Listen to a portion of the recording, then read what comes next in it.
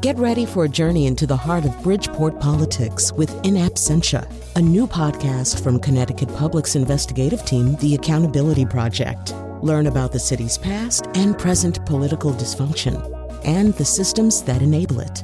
Tune in wherever you get your podcasts. Funding provided by Francisco L. Borges and the Melville Charitable Trust.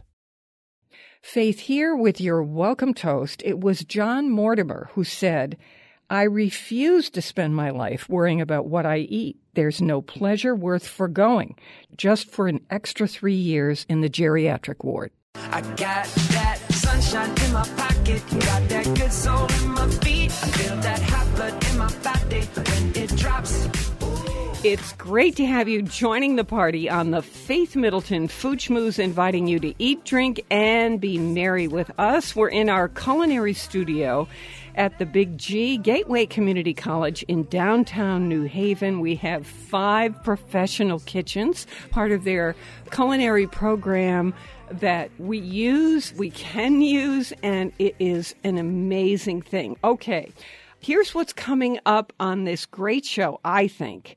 Barbecue, brewery, and a beer garden all in one place in downtown New Haven. And anybody, no matter where you are, can come to this because it's at this certain exit on the highway. We're going to tell you about that coming up. What's this thing we've always had with cookbooks? Why do we love them? Plus, I brought in some of my treasures. I just ate the barbecue and drank the cocktails. Why are there not condos for all of us at this brewery and place? We're going to get to that after. My treasured food buddies are here. Senior contributors Chris Prosperi, Alex Province, who is in Phoenix, Arizona, and joins us in the studio from time to time. Hey, everybody. Hey, Faith. Hey. Oh, wow. Okay, so we want to get into this thing about cookbooks. Certain ones we haul from place to place. Oh, no question. And they look like we have, don't they? The cover on the top is ripped. The pages are all mattered and with food. Food stains inside. Yeah, and sticky and from splattering coming out of the pans. And Alex, though, there are shelves and shelves, I think in all of our houses and a lot of people's houses, of all kinds of cookbooks, although they're what we consider classics, and we turn to them over and over again. And I think this is true for Robin, too. Then there is that unusual shelf where I don't care what I haul from the classics, this shelf has to go with me. It's like a T-shirt. You know, where you have these T-shirts that represent your personhood, your history, and you have to take that T-shirt. You cannot throw it away. You cannot give it away. You have to have that T-shirt. Even if in the attic, you've got to have it. There are cookbooks like that, and it's usually on one shelf in a person's house. So we thought we would have some fun and talk with you about that. I'd like to invite you, if you too have a cookbook you cannot, no matter what, get rid of, would you talk with us about that on Facebook? You certainly can take a picture of it if you want and put it with your post. Just jump in, Faith Middleton Food Schmooze on Facebook. Chris, do you have one? Oh, I have 2. They were the first 2 cookbooks I ever owned. I got them the same day at the same store. Not only do I still have them, I still use them. And I used one of them just the other day to make chicken marabella. So you'll know which one that is, right? It's the Silver Palette cookbook. And I've had it since the day it came out, and I use it and I put it away, and every once in a while I pull it out and rip through it again. And then the other one is La Varenne. Do you know that one? Anne Willian. She has a cooking school in France. And to this day, I still use it. It's an amazing. You do? Yeah, it's an amazing cookbook. It has simple recipes and techniques in it, and sometimes it's even like a as textbook, chef. right? Yeah, Chris? it's like a textbook, but it has great step-by-step pictures, and sometimes you forget different techniques, even as a chef, and you need that little reminder. And did she have a cooking school back then in France? She had a cooking school in France back then, and I'm telling you, if you can still find that book, it's a treasure. Mine looks like it's been through a war. And like you said, it goes everywhere with me. Okay, I'm going to jump in and say we're going to start with, in my department, this cookbook, which is called Who's Your Mama? Are You Catholic? And Can You Make a Roux? This is a family multi-album cookbook, and it was created by Marcelle Bienvenue, and she's a Cajun home cook in Martinsville, Louisiana, and she worked for the legendary Brennan family. She had her own restaurant, wrote for the New Orleans Times-Picayune, and it is the most amazing cookbook. It's published in 1991. It was a gift to me by mail from someone named Luann, who used to own an antique shop in Clinton, Connecticut, which was like something closet. And one of my favorite recipes in this book is something called jar bread. I am telling you right now. Make bread in a jar? Yeah, Chris. This is incredible. It makes 8 canning jars of bread. So essentially, we have this online at foodschmooze.org. You mix sugar and shortening, then you add beaten eggs and water. You sift together baking powder, baking soda, salt, cinnamon, and ground cloves. Yep. Okay, all of those gettable. Then you add chopped nuts and blueberries. You spray the inside of the 8 canning jars with cooking spray, and then you fill each jar halfway with batter. Put those jars on a cookie sheet. You don't have to do anything else. There's no water. There's no bain-marie. And you bake them for 45 minutes. And when they cool, you're advised to seal them tightly with a sterilizer. Now, this thing is so cool. Have you made them? Oh, yes. It's a great gift idea, too. But here's my favorite part of this recipe when I first saw it. And I haven't done this, I have to tell you. She said, and if you want, you can get cotton socks and dampen them and then cut the top off and then slip them over the jar.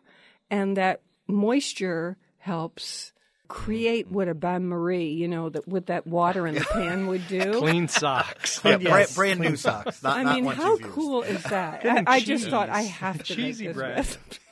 That's a great recipe, though. Yeah, I think I could it's at foodschmooze.org. I'm telling you, this is an incredible recipe. You have to try it. Okay, Alex, do you have one? Yeah, we have the Lucy Wagner family cookbook. So Lucy Wagner was Matt's grandmother, who was the matriarch and this great baker. So his uncle, Wayne Mitzner, was able to take all the recipes, put it in this like red crepe paper with the typed out recipes.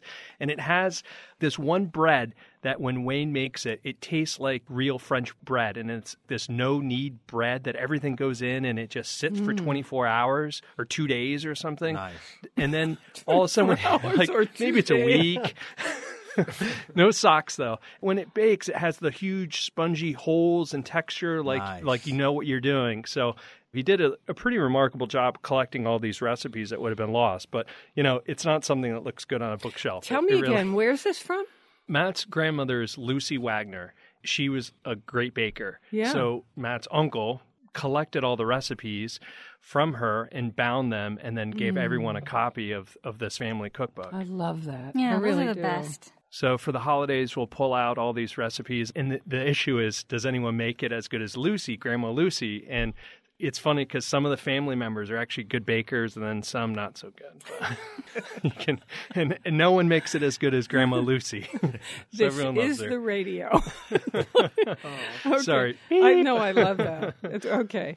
And Jason Sobosinski is here, and everybody knows him from a restaurant in New Haven called Casius and Ordinary and Black Hog Brewery and something else we're going to tell you about shortly that is so amazing that's happened in New Haven. But yeah, I have So a do lot you of got I have a one? lot of cookbooks. No, I know I have you a do. lot of Yes, I have those dog-eared ones that I use the most, Cooks Illustrated, but that's my go-to.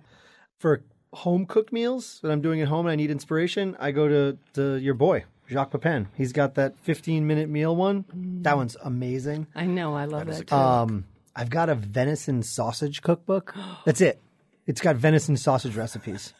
I don't find myself having lots of venison that often. This is like a teeny tiny repertoire at the Sobosinski house. But those are the ones I go to read. I mean, I have the full set of the modernist cuisine cookbooks that someone bought for me for Christmas, and they're in a case. Yeah. I don't look at those. No. Not without an advanced degree. Right. I This is like I have 2 big copies of the history of Lincoln. Yeah, exactly. I don't look at those. No, I'm not going to look at those. But the ones that I use most often would be my Cook's Illustrated. I mean, those guys. I've got Kenji Lopez Alt's book that's pretty epic as interesting. well. Okay. Harold McGee. You I like know, the ones what that is give you this? Harold explanations. McGee, me too. What is this thing? Well, I'm interested in what you say. What is this thing that we all have about cookbooks?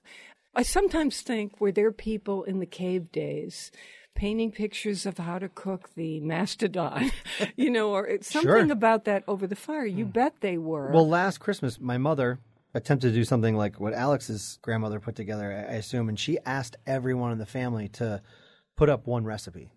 And she put them together into a collection, and she made a book, and she passed it out. And every year now she's asking us for more recipes, and she's adding to that book. So we're going to have our own family cookbook that's growing every year, which is pretty cool. Tell me this, though. What do you think is going on with us? I mean, you're documenting your family's history and people's interests. What is it that we have where we go out and buy cookbooks? I do it too. What is it about? It's a compulsion. I don't know. I got know, so but many it's of them I'll there never for look a at. reason. What is it? It's an expression of creativity attached to something that we love, which is to eat and cook. Is that it? Or is there some other thing going on? Conrad. I get inspiration from cocktail books. So as chefs would see certain flavors being paired together in a cookbook that you wouldn't necessarily think of yourself, you see somebody else doing something, and it encourages you to take the fork to the right and really expand your horizon on different things that you're not familiar with. So this is Conrad Maurice, and he is like the head bartender guy and director of the cocktail program at Bears in Hartford, West Hartford, and now New Haven. We're going to get to that in a little bit. Okay, let me jump in and say I have one that I've always loved because I'm a fan of old TV series. And this book, this is Aunt Bee's Mayberry Cookbook. Nice. The Andy Griffith Show.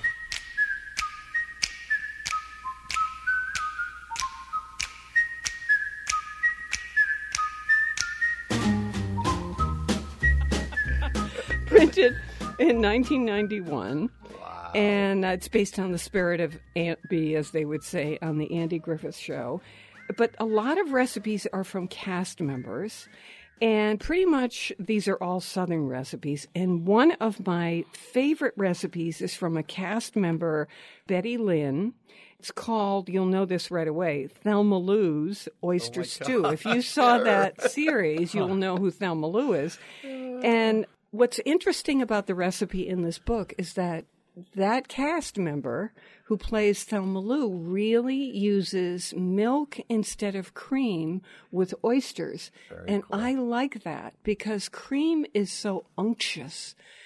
It can overshadow the flavors in the oysters, that saline, subtle thing. And milk doesn't do that. So I kind of like that she did that. These are the cookbooks that I love so much. And I'm not buying new cookbooks anymore for some reason, like new releases. But I go to all these old bookstores and I look for books like that because of the nostalgia of it, I think, right? Even if you're not going to cook from it, just looking through it brings back memories of different times.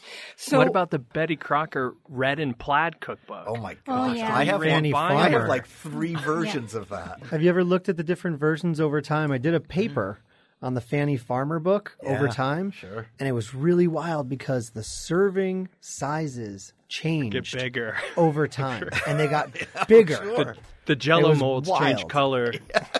Like the amount of meat, the amount of fat, it was like, yeah, we can eat more now. I had these French bistro plates. Somehow I ended up with 4 and not 6. So something must have happened. And I went online to order them, and I looked at them, and I said, oh, that's not the dinner plates. This must be the appetizer plates. Yeah. This must be the salad plates. Yep, And I went bigger. and measured my plates in the house, and I thought, oh, my God, these are the dinner plates. Okay, here's one which is collectible. When I first seriously started getting into cocktails, I was staying for a couple weeks in Provincetown on the Cape. To my amazement, there was this shop that had opened. I'd never seen this before, and it was featuring collectible barware through the decades. And I wanted these silver-rimmed glasses that were from Mad Men. I just thought, I need to have these. You know, whenever they're sipping scotch, they're using these glasses, and they're very famous. So all of a sudden, I start looking around the shop, and I fall madly in love with this book. It's called Just Cocktails. And what do I do but buy it? And it's more expensive than the glasses. It's published in 1939. The typeface, the graphics, incredible. In this book, it makes the case that Americans have always been the best cocktail makers in the world. And here, they claim, are the grandest recipes to prove it. The outside of this book is made of wood. It has copper hinges that are so gorgeous. And inside, the graphics, as I said, 70 years old. Astonishing. Yeah, really, Crazy. just amazing. Then I've got this Joy of Cooking, of course, that is... Oh, that's classic, too. From the early 40s. I have no idea where I got it. But here's one. Let me hold this up for you. This is from my dear pal, Caroline Morton. And one Christmas, she gave me a 1918 copy of How to Set the Table for Every Occasion. And it is printed on linen. When I got to this, I couldn't believe it. This is called Various Ways of Announcing a Meal. It says here, a meal is always announced to the hostess or the head of the family. Except in rare cases, the woman at the head of the family is the mistress, and all domestic orders are given to her and taken from her. In announcing a meal, the maid appears at the door of the room and stands there till she is recognized by her mistress when she says, dinner is served or luncheon is served. Sometimes in a country place, I can't even do this, where the family or guests may be in various parts of the house, I don't know what they're doing, or on the galleries outside, a gong is used as an announcement of a meal being served.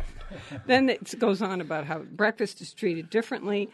And then it says at the very bottom, 2 minutes before announcing the meal, the water glasses should be filled with water that has been iced.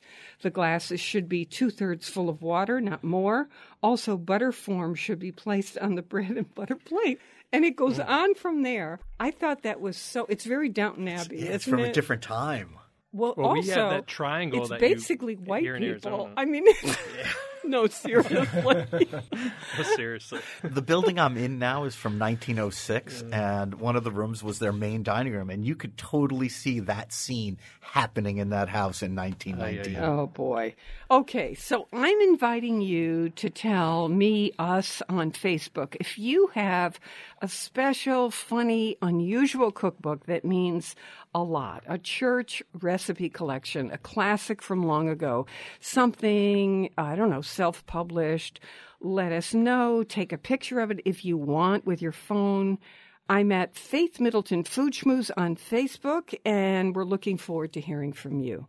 Oh, wait till you hear about this place that is opened in New Haven. No matter where you live, it's right off the exit on the highway, and I'm telling you, it's unbelievable. More mouthwatering conversation and fun ahead on the Faith Middleton Food Schmooze. I hope you'll make a charitable contribution to feed the hungry. We're online now at foodschmooze.org, and we'll be right back. Not just flavor in my food, I want some flavor in my life. Your tears for my garlic, your sugar for my spice. Simmer, bake, and boil it, feed me for my health. Don't want a fast food cook, I want a gourmet chef. I'm a hungry woman, feed me like I like to be fed. Oh, feed me, baby, oh, feed me, baby. I'm a hungry woman, feed me like I want to be fed.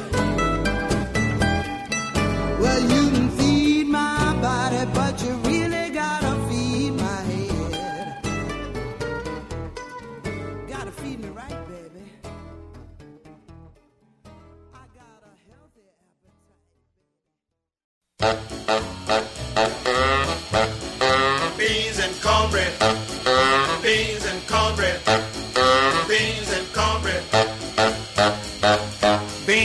cornbread had a fight. Beans knocked cornbread out of sight. Cornbread said, now that's all right. Meet me on the corner tomorrow night. I'll be ready. I'll be ready tomorrow night. I'll be ready. I'll be ready tomorrow night. I'll be ready. I'll be ready tomorrow night. That's what Beans said to cornbread. I'm Faith Middleton. You can sign up for our free podcast, which is a copy of the show, and it will arrive in your inbox. If you've never done it before, go to foodschmooze.org. I'm with my treasured food buddies and more guests whom I love. We have Chris Prosperi, chef and co-owner of the new Metro Beast restaurant in Simsbury, Connecticut. They have just changed to a new location, an historic building, amazing. And we have wine broker Alex Province, who is joining us from KJZZ in Phoenix, Arizona. Sometimes he's in our studio here in New Haven. And our special guest, Jason Sobocinski of Omo, which is a farm-to-table restaurant in New Haven where bagels will bring you to your knees. I mean, there's a lot of stuff, but that's going to bring you to your knees. Jamie the Bear McDonald. We're calling Jason the Bobcat Sobocinski. Jamie the Bear McDonald. And Conrad, or Rad Maurice, who is the cocktail person for this new situation that we have in New Haven. You must try this, I'm telling you. It's called Bear's Smokehouse at the Stack. The Stack is a kind of point for a neighborhood in New Haven, and it's right off exit 6. You come off the exit and you take a right, and the restaurant is right there. This is the Bear Barbecue. I am telling you, it is unbelievable. We just had it on the show, but I've had it many times before. It's astonishing. They have a brewery, and they have a beer garden. And this is all on James Street, technically, in New Haven. Welcome, everybody. I'm so glad you're here. Thanks for having us. Thank you. So here's what I want to know. If you're doing a style of barbecue, what kind is it, Bear? It's a combination of Kansas City, Texas, Carolinas, a little bit of international flavors in there. Our Connecticut. rubs I don't know what all that means, but it means... I've traveled all around the world, and I kind These are dark sauces. Yeah, pick stuff from each place that I thought was the best and kind of integrate it into one concept. Amazing. If you had just the barbecue on a plate, even push the sauces to the side, absolutely amazing. So if you're a paleo eater. But you know what I was thinking when you were asking to define it? It's defined already now in Connecticut. It's Bear's Barbecue. It's not Kansas City. It's not Texan. It's not this. It's like he said, a combination of what he likes and what he's seen. We just know it now as Bear's Barbecue. Okay, so here's what I want you to imagine. You're coming down the highway, and let's say you're coming from the New York area. So you switch over from 95, and it becomes magically 91. And then there's an exit called 5. Okay, it's basically right there at the end of the exit. You take a right, that's it. You'll see this big stack. Okay, that's number 1. Number 2, let's say you're coming from the Hartford region or the shoreline in Connecticut. You get onto 91, and it's the same thing. It's exit number 5. Why am I telling you that? Because there are 250 parking spaces in that parking lot. Why? Heaven. Why? Because they have a huge concert stage. Why else am I telling you that besides the barbecue and the cocktails and all the other stuff? Because there is a lawn area between it all with all these special chairs. This is an unbelievable concept. Okay, so could it get better? Because Jason is about to open a huge beer garden in this place with those long tables. When I was in Munich, I did this, and it was so astonishing. We'd get steins of beer. Do you have steins, We Jason? have steins, yeah. We've got 32-ounce steins. We've got 16 taps. You can load pretty much anything into a stein. We're Is this kind of beer limiting from all over Connecticut? So we've got beer from all over Connecticut, and we've got a bunch of beer from Germany that we brought in too. Because we are trying to go for that German beer concept, and good old German Pilsners really go well with barbecue. Clean, refreshing, load it up on a big stein, sit down, get a pile of brisket, tuck in. So, Bear, you're doing that kind of Kansas, Texas stuff. So this isn't super sweet. This is everything. If you want sweet, you can have it. If you want something more earthy, you can have that too. You can mix those two sauces together as I did. The cuts of meat, I'm just an admirer of yours in terms of the quality of meat that you get. How long do you cook this stuff for? It depends. So say the beef, whether it's brisket or beef ribs, those go for about anywhere from, say, 15 to 18 hours. Pork, which we use bone-in pork butts. If you're a barbecue person, as I am, when I say these words, like me, you too are going to fall to your knees. Burnt ends. Burnt ends are a traditional Kansas City item. That if you want to talk about Kansas City barbecue, it's burnt ends. That's where they originated from. What does that mean? It's a part of the brisket. It's the decal of the brisket. So you have a 14-pound brisket. You have a part on it that is a little bit more, I'll call it well marbled. It's a lot of flavor in there. But that's only about 2 pounds of that whole entire brisket. And say somewhere like in Texas, they would just slice that and they call it fatty brisket. Yeah. Which is fantastic. But like the name. in Kansas City, what we do is you cut we call it the point. We cut the point off. You season it some more. You smoke it some more. You cube it up. Let it get a little crusty. So we call them like meat candy. It's like a meat M&M. So it's a little bit crusty on the outside. It's nice and soft on the inside. Put that on his Meat mac candy. and cheese, Faith, and Yes, exactly. That's it. Put You're it in a done. big bowl. So Yeah. just Big before candy the bowl. show, they brought us sweet potatoes and broccoli, the smoked turkey, which was heaven. astonishing, and the brisket. So Jason Sobocinski, I know you're going to be doing all these different beers there that you're making at Black Hog Brewery in Oxford, Connecticut, and you're known for that. I want to hear about this concept from the two of you about this idea of the beer garden. It's the whole atmosphere of being outdoors. So the history of the beer gardens, where the German brewers would have to take beer out into the forest, and they would bury the beer in the forest because the trees would provide shade, and so it would be like a cellaring. It would be a cooler spot. And they would dig the beer up when it was ready, when it was fermented out, and then they would think to themselves, well, why do we have to carry it all the way back into the city? Let's just drink it here. So they had people come out, and they would dig it up and have a beer garten. And so It's like a treasure. Exactly. You planted the beer and now you're harvesting it and you're drinking it. And so we have this amazing outdoor space. It's got an outdoor container bar, so it's a shipping container that's been converted into a bar. This is really wild. And we've got these really awesome long tables. They were built by a New Haven local blacksmith. And they're absolutely beautiful. And the atmosphere is going to be really chill and fun. And there'll be tons of Lights beer. and- Lights and heaters, so we can open as soon as possible. There's still some snow on it a little bit here and there, but we're going to get there. But the concept of the in-house brewery is not just to brew our own beer. Because there's a lot of beer out there right now. I didn't know if you've noticed that. So we want to do something different. We want to invite all of our brewer friends, and we're planning on doing collabs. So I've got about 1.5 years worth of collabs. Oh, we're set talking up. about collaborations. We're talking about And collaborations. So we're talking And about the cool speak. we're talking about collabs. You got to, like Took rad. me a second, you know. I'll be honest. Sorry, Alex. There's not that many wine collabs going on anymore. But in the brewing community, brewers like to get together and they like to brew beer together. So we've lined up collaborations with New England Brewing Company, Allagash up in Maine, the guys at Five Churches who just opened up. The list goes on and on.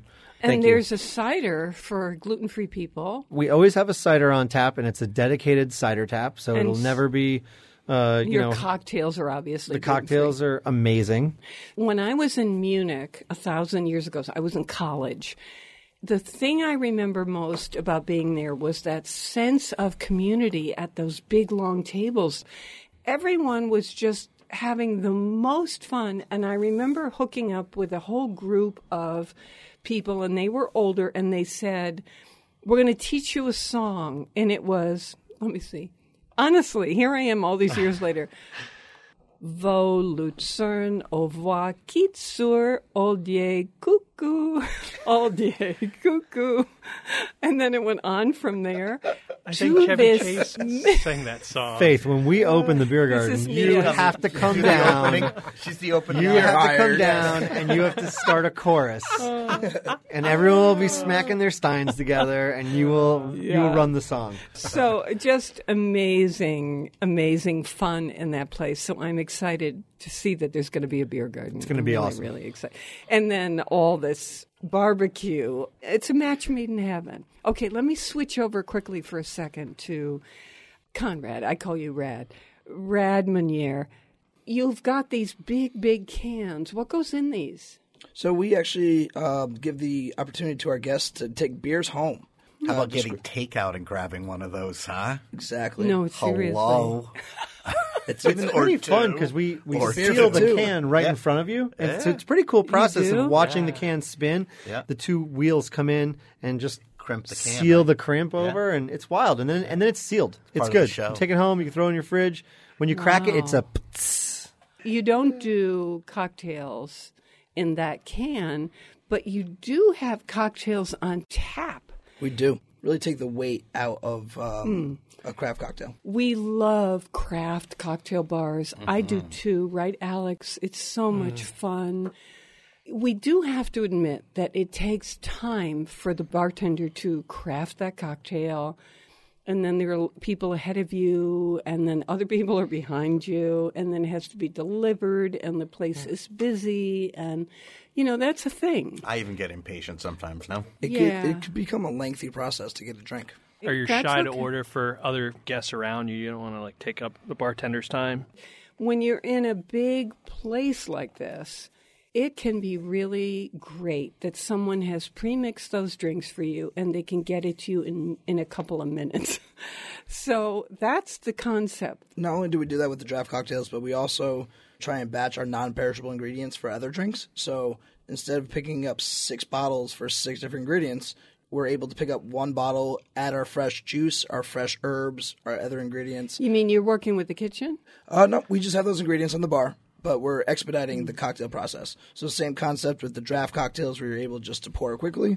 Our other drinks that aren't on draft, we are able to execute very quickly. Okay, so let me just get into a couple of your cocktails because this was something. We're featuring the Bears. You might know them from Hartford, West Hartford, Windsor, Connecticut. Now they're in New Haven. And they're at exit number 5. You can just look up and see the smokestack and know that they're there. It says the district on that smokestack. But no matter what direction you're coming from, they're right there. This summer, there's going to be a whole outdoor beer garden and concerts and lawns and all that stuff. So you did this cocktail, which is so amazing. There's a winter sangria, which is citrus vodka, Cabernet, apple brandy, lemon, and allspice. Great idea, Rad. Also, you did the Riverside, which was vodka, lemon juice, blood orange, ginger liqueur, spice, and topped with club soda. I love that cocktail. Congratulations on that. Thank you. It's named because we are right on the Mill River. So the river runs along the side of the property. New Haven is, as some would say, the restaurant capital of Connecticut because there are more restaurants than anywhere else in Connecticut. So I think I'm asking you, what is your philosophy, Jamie and Jason, about how to handle, I don't mean the competition because there's so much room for so much creativity, but how do you think about that? There are so many people to go around. How do you think about how that affects the quality of what you do, the expense of what you do? This is one of those serious, hard questions. Tell me how you think of it. You got to put out the best possible product, and you got to respect your customers enough to give them the best possible price, and then you have to give them exceptional service. I don't think there's that much to it. There's no other formula. There's no real magic. Right? It's good food, good service, good price. That and doing something that's unique is, I think, key. There's a lot of sandwich shops. There's a lot of, whatever. Even ramen shops now. Seems like there's one opening every week. So Jamie or Bear, that we have in New Haven for a long time been desperately wanting you to come to New Haven and now we're from here. the whole Hartford area, and you are here. We have Jason. We think in Hartford you don't have Jason. We have Jason. Hey, but you have Jamie the Bear, and then we think, oh, what if we could put these two together? And here it is. I think he's being modest, though, because honestly, Bears is an institution in Connecticut. And it's not just the barbecue. It's the fact that he's part of the community. He's part of the restaurant community. And he gives back so much to the communities that he's in. In Hartford, he's done so much as well. I know, we live part-time in Hartford, and people love Jamie there. I mean, he's done so much. He's really part of the community, and it's taken a lot of chances and has really changed stuff. Hey, and Alex, I think in reference to what you're saying, Jamie's philosophy has been to pay every single person in the restaurant, from dishwashers all the way to cooks, at least $15 an hour. Wow. And that is a step toward making a middle class. I was so touched when I heard that you did that. So good for you. Yeah, no, it's just our way to give back to our employees. That without them, it's like profit sharing. Yeah, right? without them, we wouldn't be where we are. And it works for you, right? Oh, absolutely. We've seen increased efficiencies. You expect them to work hard, though. Yeah, right? no, yeah, it's not for nothing.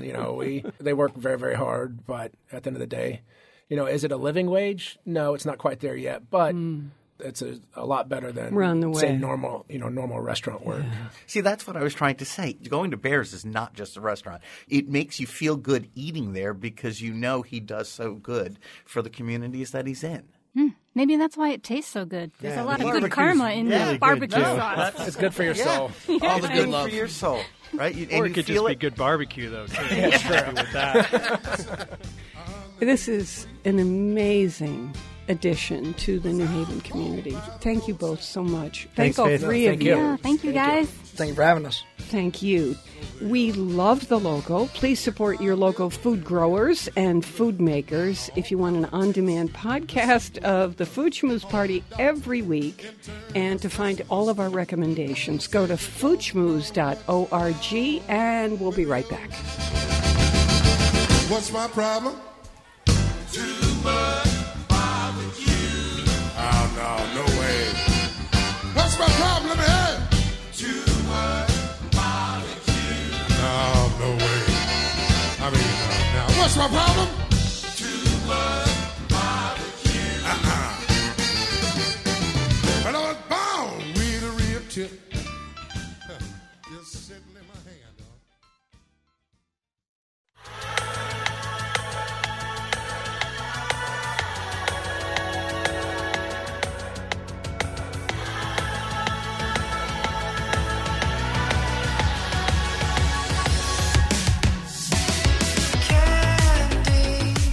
This is the Food Schmooze Party, offering the richness of life and coming to you in Connecticut, Rhode Island, Massachusetts, and New York, including Westchester County, the East End of Long Island, and the Hamptons, of course.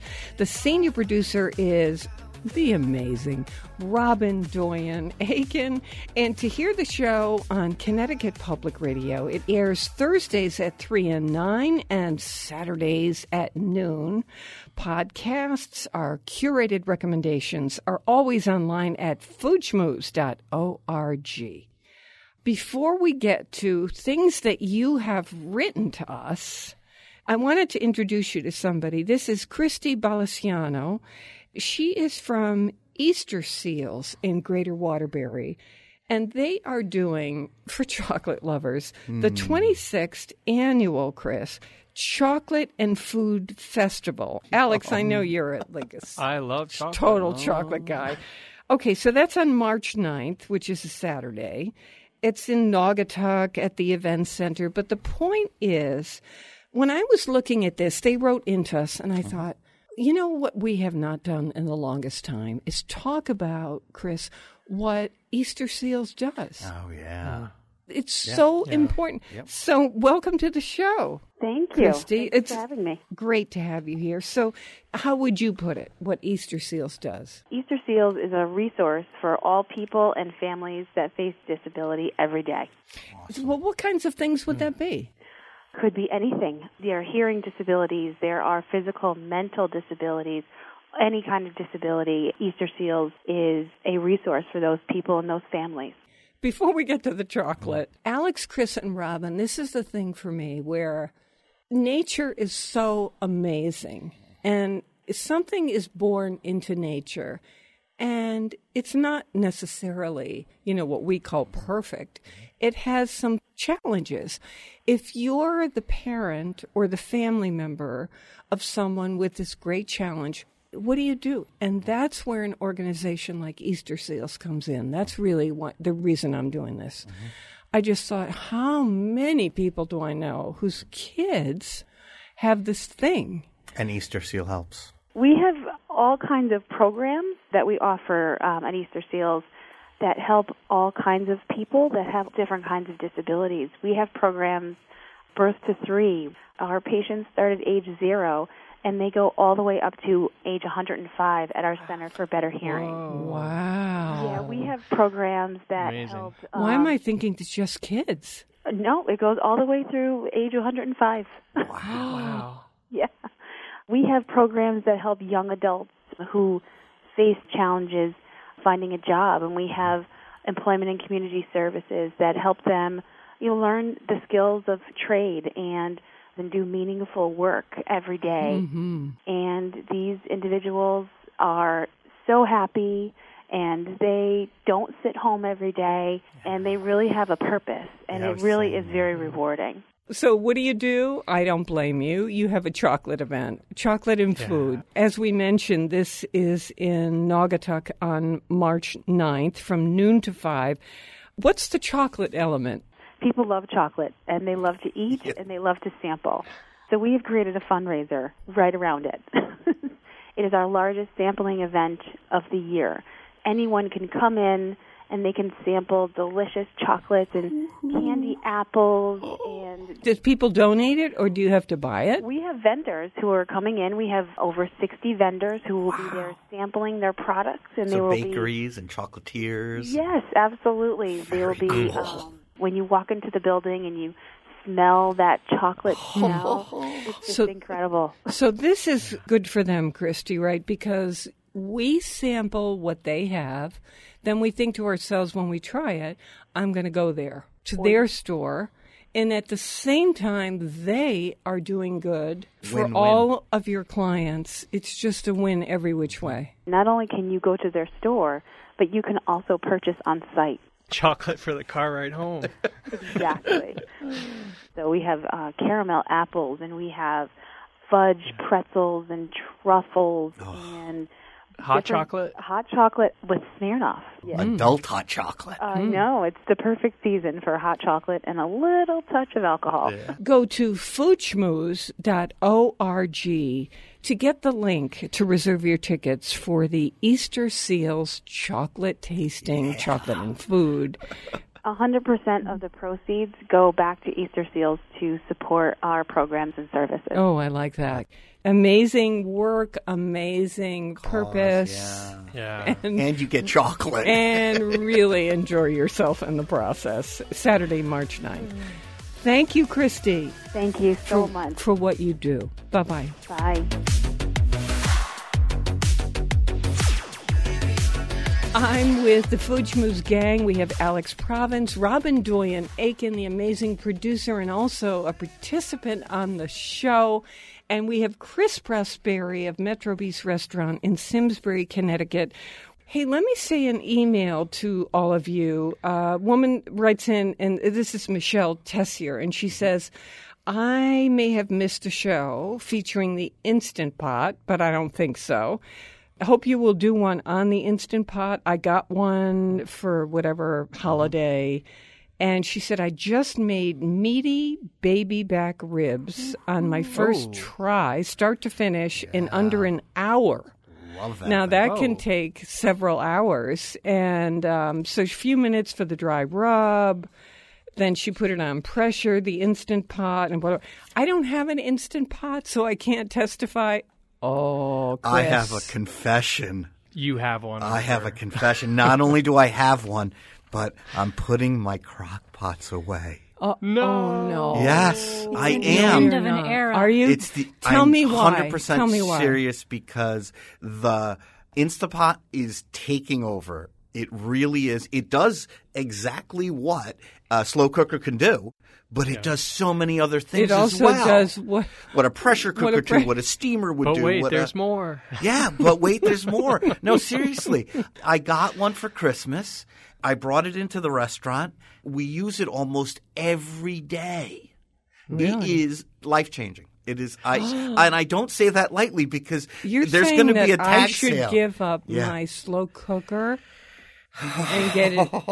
Is it easy to use? It is so easy to use, Alex. An Instant Pot instead of my slow It cooker? is a slow cooker. It is a pressure cooker. It is a steamer. That's the cool thing about the Instant Pot. It can cook things fast. It can cook things slow. It makes rice. It does everything that boy. I'm telling you. And I have a lot of crock pots. I mean, I know. I don't have room for more items. And so I said, I'm sorry, people, I can't. I don't know. No, you're saying I should give up. They're not cheap, though, right? They're a little. They're a little bit more, but not if you consider they're taking the place of basically 3, if not 4 different. This must sound so ridiculous to many people because they've had them forever. Yeah, they've been around for years now. But I'm just like, oh my God, I cannot fit another thing in my kitchen. I will make something in my Instant Pot and You bring will? it in. Yeah, I'm telling you. What are you going to to make? You tell me. I can do Are so many things in it. Make the barbecue ribs. I've made stews in it. I've made soups in it. I've cooked octopus in it. I made bean chili in it. We use it. Does it brown things? Oh my God! It browns things. You can saute. Does? You turn it on if you're going to make a stew. You can turn it on to a high setting and brown your meat and your vegetables, and then turn it on to low. Or do you have to be kind of an engineer type person? It's so easy to use. Can I use it, Chris? Yes, you can use it. You don't Alex. have one, Alex? Yeah, Alex, No. I'm telling you, got to try and get one. We have so many things. I was reluctant to get another, but this Chris one, is convincing This one's me. replacing other things. So this isn't taking up more room in your kitchen. This is making more room in your Here kitchen comes, because it don't literally. Remember, we all years ago bought the slow cookers at tag sales. 30 Here we of go them. again. Here come the slow cookers at our tag sale. Oh, I think I may have to sell them all at once. Yours are like named Chris or something. They're like my kids. Are there levels? Different sizes, but that's it. If you have a big family, you get a bigger one. If you have a smaller family, you get a smaller one. It's as simple as that. How about for 4 people? Where would you go? Yeah, I would get the smaller one for 4 people because the big one, I've done stews for 8 to 10 or 12 people in the big one. Yeah. Wow. So Yeah, let's I'm telling promise our listener, Michelle, right now that we are going to have a segment Okay, and a whole Michelle. an Instant Yeah. Pot cookbook will feature. Yeah. I know a couple of authors I that do want to come too. in. Close So by. that's right. Yeah. So we will be covering this topic in great detail. I just have one more So thing. she writes, I just want to say to Michelle, go thank you ahead. so much. I love the show no matter what. But would you really devote a show or 2 to the recipes for the Instant Pot? Okay, Michelle, we're going to do it. Okay, and I'll give you one more before we go. You ready? Oh, I Wait, can't one more believe we're before you doing go. this. You ready? You can take things out of the freezer, put it in the Instapot, and cook dinner. And that's all I'm going to say. We'll leave it at that. It does everything for you. Does it make ice cream? Frozen? Yeah, it just that. We'll leave it at that. And I'm telling you, All it's, right, we're it gonna- is. I've not said anything here. Robin has said she's got the books to go with it. All right. I've not said anything because I Alex, feel you and I are bad. going to learn. We're going to Yeah. listen and learn. We are Yeah. so behind. All And right. for me to say I'm getting rid of the crock pots, I'm crying. No, a that's little bit. impossible. I don't know. I don't know what to do with them anymore. I have a shelf. I'll just put it like a museum. I'll put them behind glass. Build something. out of it. Yeah. Oh my God. Okay. I promise we're going to do it. Folks, you'll write in and tell us what to do. We're on Connecticut Public Radio, Thursdays at 3 and 9 p.m. and Saturdays at noon. Weekdays, listen for my 60-second food schmoozes and never eat more than you can lift. In New Haven, I'm Faith Middleton.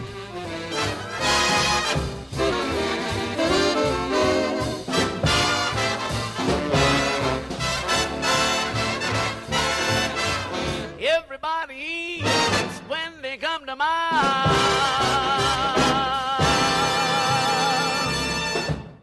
Hey, don't want the party to end? Well, neither do we. Talk with us anytime online at foodschmooze.org.